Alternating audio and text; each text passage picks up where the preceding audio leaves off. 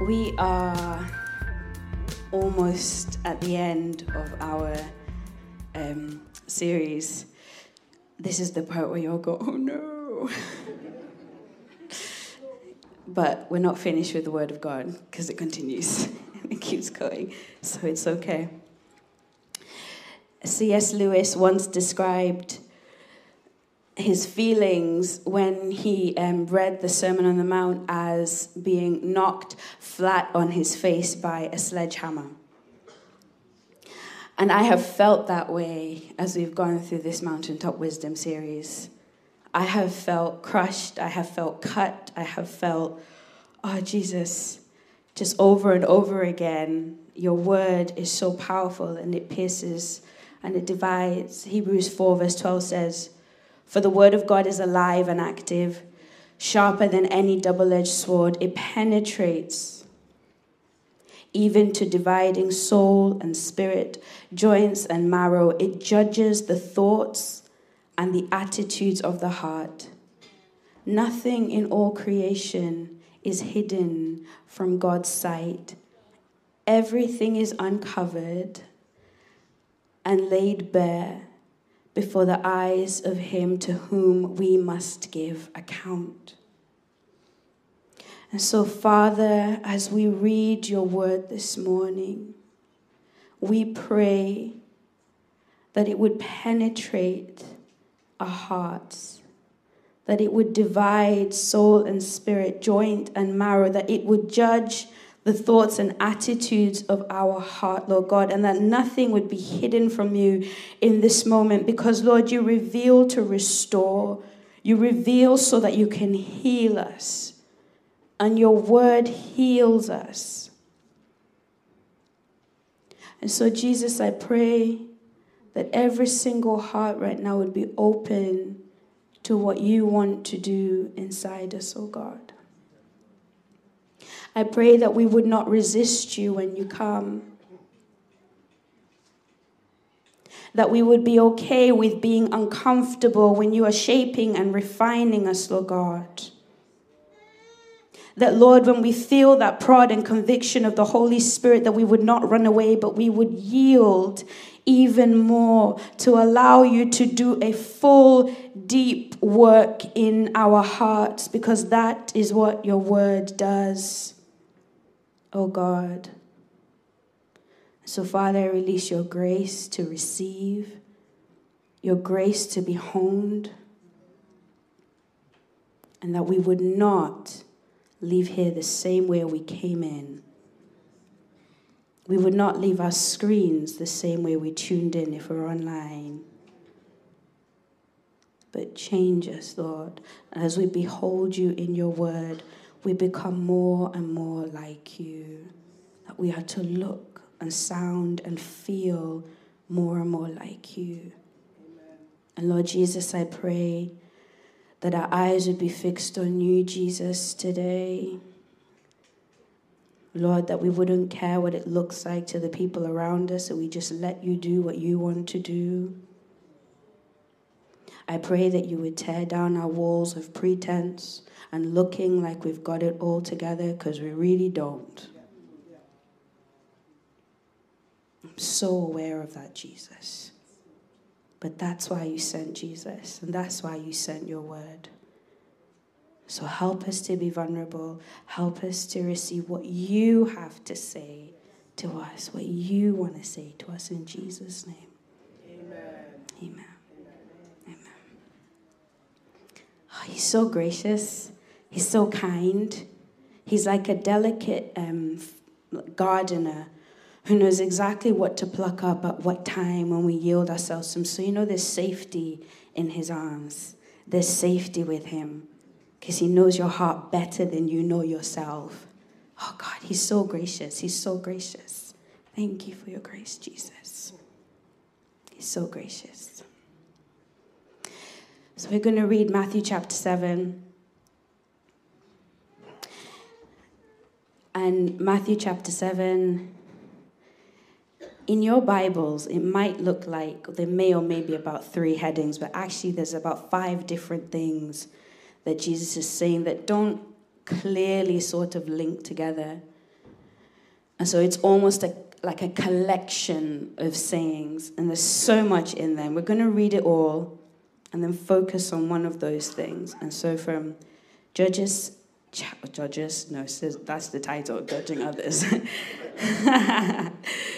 Matthew chapter 7. And as we read, we're going to read slowly and just allow the word of God to do his work in our hearts.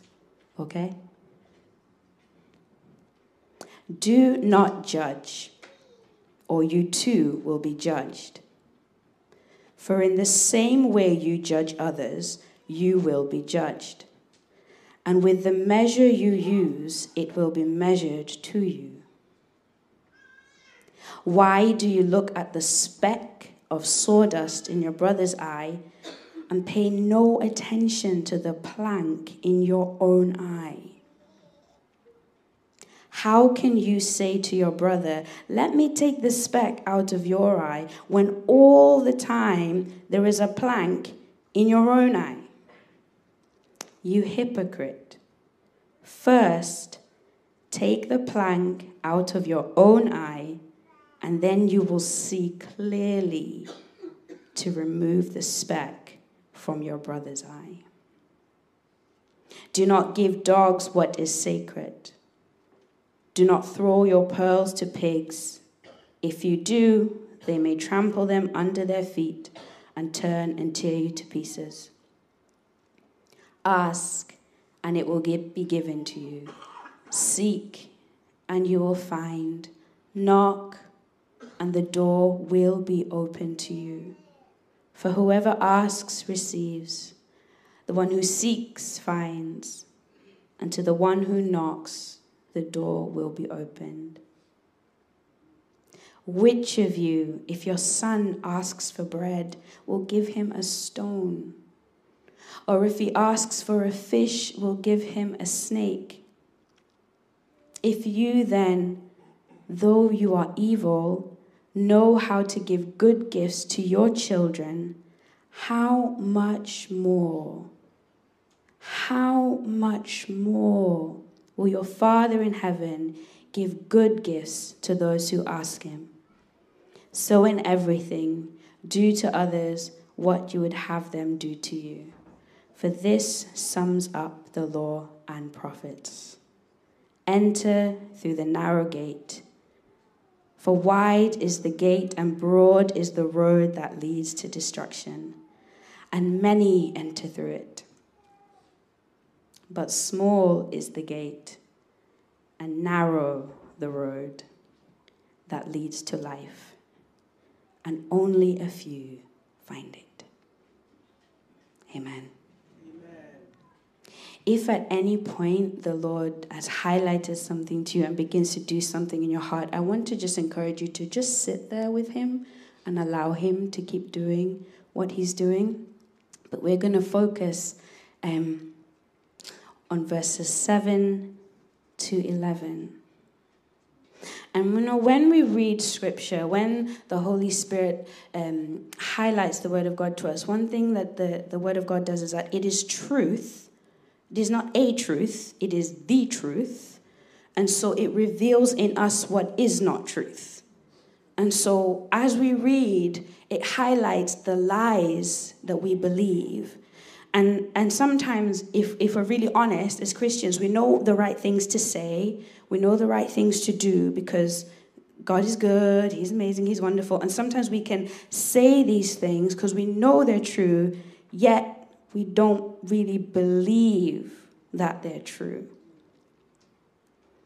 And when we're faced and confronted with the word of God, actually it highlights the areas where our beliefs don't quite match up to the truth of who he is and what he's saying. And that's why it's really important to just yield and let him reveal those things. Otherwise, we become hypocrites to ourselves. So a lot of what Jesus is saying is don't put on this mask and pretend. And it's easy sometimes to think about pretending to other people, but sometimes we can pretend to ourselves. And we're living in deception because we've not actually allowed the word of God to do the work that he needs to do in our hearts.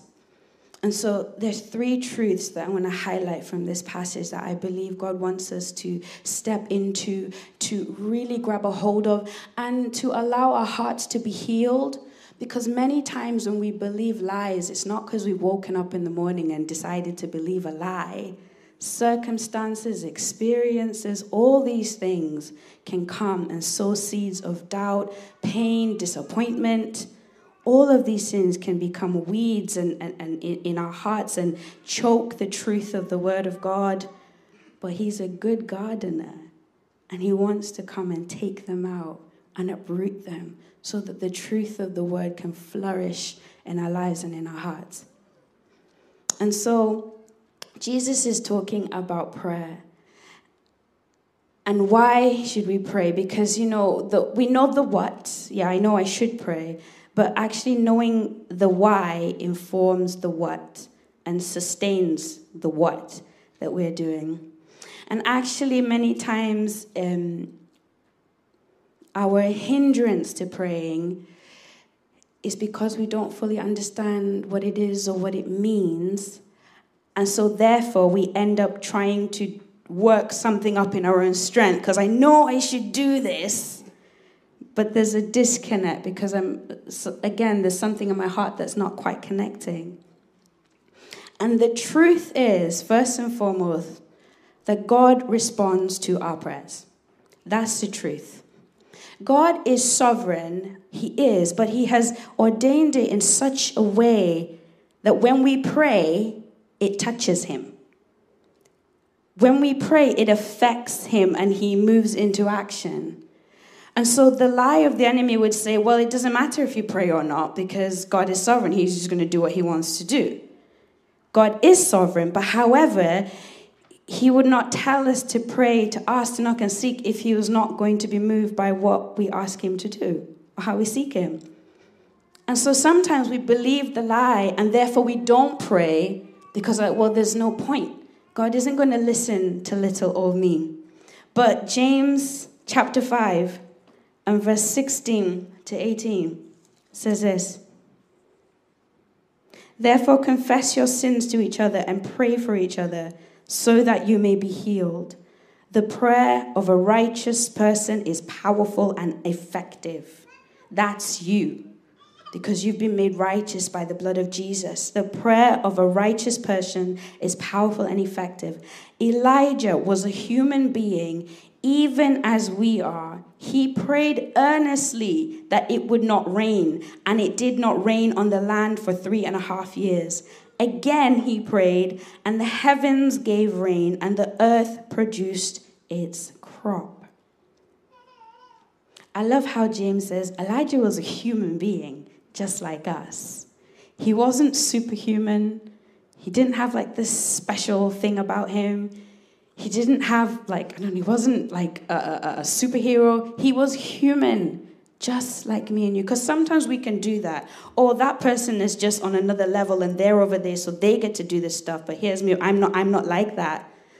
But he was human just as we are. He prayed earnestly, the heavens closed up. He prayed earnestly and the heavens opened again. Your prayers do something. It is a lie of the enemy that your prayers don't do anything. That's a lie. We have to recognize it for a lie. And so every time you hear that's a lie, I just want you in your own heart to, however you've played the tape in your mind, because everyone will say it slightly differently. You know how you say it in your mind. I just want you to, before the Lord, say, I reject the lie that, A, B, C, D. So just all throughout this morning, I reject that whenever something comes up, and do this in your everyday life because it's powerful. I reject the lie that my prayers just bounce off the ceiling and come back. But you hear me. And just like Elijah prayed, I can pray and things happen. I reject that lie. And then in place of that, I receive the truth. I receive the truth that if I keep asking, if I keep seeking, if I keep knocking, if I seek you with all my heart, I will find you. That's the truth. We have to get into a practice of renewing our mind and not allowing the enemy to sow seeds of lies that grow and overtake the truth of God's word in us. And so reject the lie. God hears your prayers. Your prayers do something. And so when it's like the Archbishop William Temple said, when I pray, coincidences happen. When I stop praying, coincidences stop happening.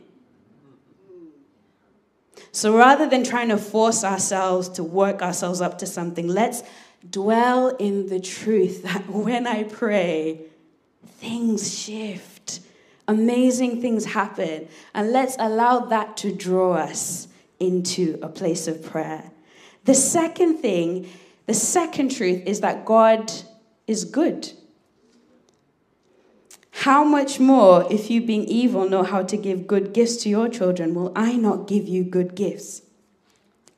James chapter 1 and verse 17 says, every good and perfect gift is from above, coming down from the Father of heavenly lights, who does not change like shifting shadows. Jesus knows that not every prayer is answered the way we expect it to be. Even Jesus knew that, because Jesus said, Lord, if it's your will, take this cup away from me. I don't want to face this, but nevertheless, let your will be done. And he ended up having to face it. Jesus isn't saying, he's not naive to the fact that actually things don't always go the way we expected them to. And in this passage, he doesn't give us a reason why. There are other places in Scripture we can draw on and we can piece together why maybe in our limited understanding prayers may or may not be answered the way we expect. But in this Scripture, Jesus grounds our reason to ask, our reason to pray, our reason to seek in the fact that God is good. That is who he is. And what happens is when the disappointment comes, when prayer isn't answered, it's okay to feel that. It's okay to say, God, why? It's okay to say this wasn't what I expected. But what is not okay is to allow that to then become the lie that God is not good. That's when the problem is. Because when I start to believe that he's not good, I don't go to him.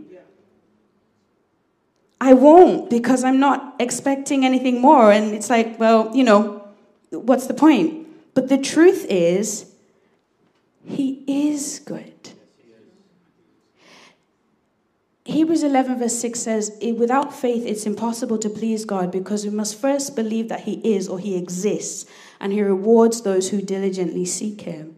I must first come to him believing that he is who he says he is, first and foremost, and that doesn't change. And sometimes if I'm really honest, when stuff doesn't happen, I can focus on that one thing that didn't happen and forget all the answered prayers and all the wonderful miracles and all the glorious things that he has done. And I begin to view him in light of this tiny thing. And I'm not belittling things, because people have lost loved ones. We've lost loved ones. Things happen because we live in a fallen world. But actually, I have to make the choice to view him through the lens of who he says he is, and allow that to ignite my expectation and not reduce him to my experiences so far. Because the truth is that God is good. And that's not an intellectual thing. Intellectually, it's not that easy to grasp. But the Lord reveals that to us and implants the truth of his word in our hearts. So even when it doesn't make sense, my soul can still bless him. My soul will still say he is good, even when it doesn't make sense. And when I hold on to that, I will keep praying. I will keep seeking. I will keep asking. I will keep knocking. Because the truth is, God is good. And we're going to pray today when we respond, because I believe God wants to heal hearts that have been so wounded by disappointment. Because it's a real thing we face. But he doesn't want us to stay there, because there's so much more that he wants to do and will do. We pray because he responds. We pray because he's good. And we pray because he is our Father. He is relational. It's in the context of this father, son, daughter relationship, that he draws us into a place of communion with him. Revelation 3:20, behold, I stand at the door and knock. Whoever opens up, I will come in and I will eat with him and he with me. The very fact that we can pray and be in God's presence is because he invites us first. It's because he's the one who comes running to us with his arms wide open and says, I want to spend time with you. And sometimes the lie we believe is, God does not want to spend time with me. God doesn't have time for me. Who am I to, even be in his presence? What does he think of me? And like was said earlier on, maybe it's sin, maybe there are things holding you back. And why would God want to be with me? Maybe because prayer has become dutiful, or it's works, it's just something I have to do. But actually, it's in the context of, I'm your father, I love you, I want to hear what you have to say. I want to spend time with you. And so where we've believed that God doesn't have time for me, he doesn't want to hear what I have to say, maybe he's not impressed by the words that I say, it's a lie. It's a lie. And the truth is that he's knocking at the door, that he's inviting you in. He wants to hear what you have to say. He wants to know you intimately.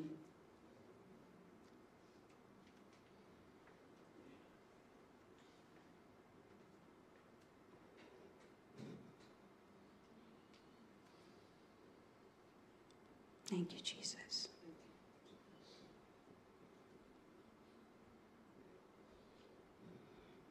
Yes, Jesus. Father, we just surrender to you again.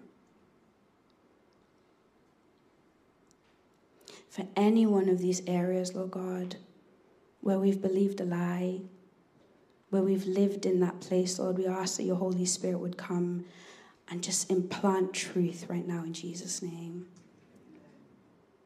Because you were created for his presence.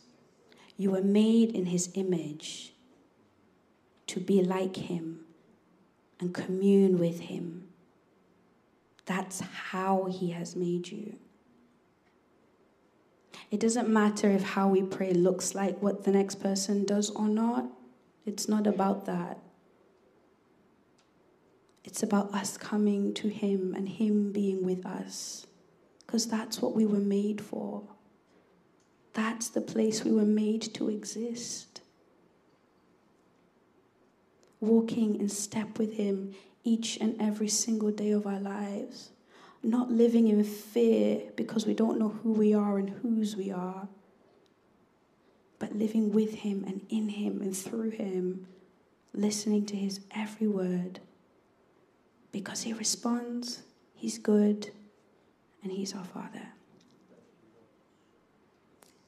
Do you guys want to come back up?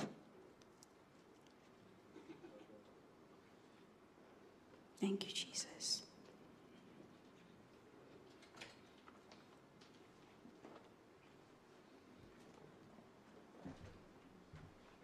Thank you, Jesus.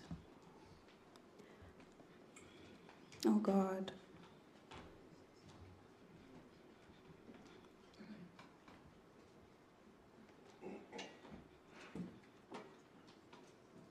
Thank you, Jesus.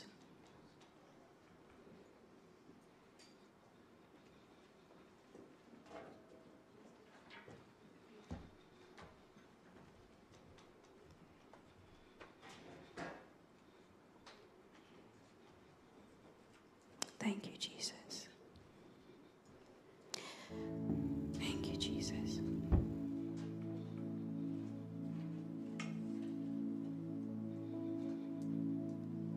Your word tells us that the lions may suffer hunger and want, but those who seek the Lord lack no good thing. Jesus, life gets hard. It's really hard when we don't see what we were hoping for. But you know this. You already know this.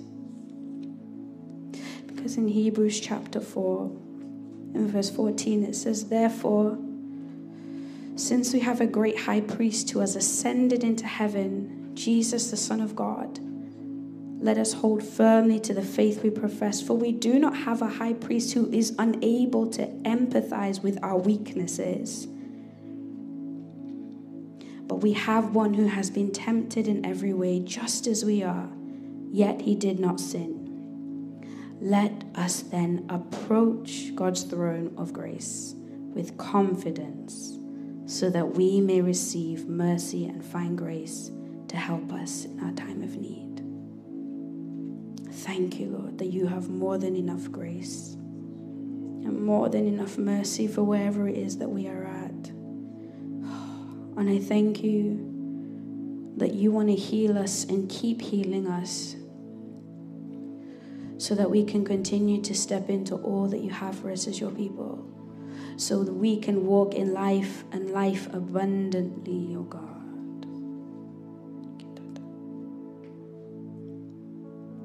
Stand to our feet if you're able to. If God is doing something, just stay where you are. Don't feel free to. But if you're able to, let's stand to our feet. And we're going to sing in response, but I really do believe God wants to heal hearts today. I really do. So if you know that in any of those areas you would love someone to just stand with you and just have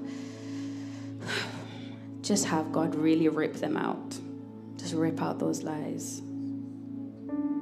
I'd love you to come forward, and would love to stand. Someone will stand and pray with you at any point in time. If there's hurt, if there's disappointment, if you're at a point in your prayer life where even just you know that, oh God, I believe there's more, and I want to step into more, and I want you to come down and someone will pray for you. I know for myself there's more. I know where disappointment sets in. And I'm like, Lord, I just don't ever want to have anything hinder the more that you have for me. It doesn't matter how long and how many times I've seen you move or been disappointed. I want more.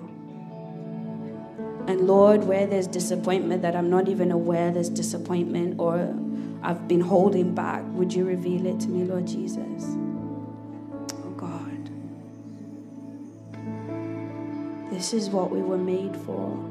This is what we were made for. Thank you, Jesus. Thank you, Jesus.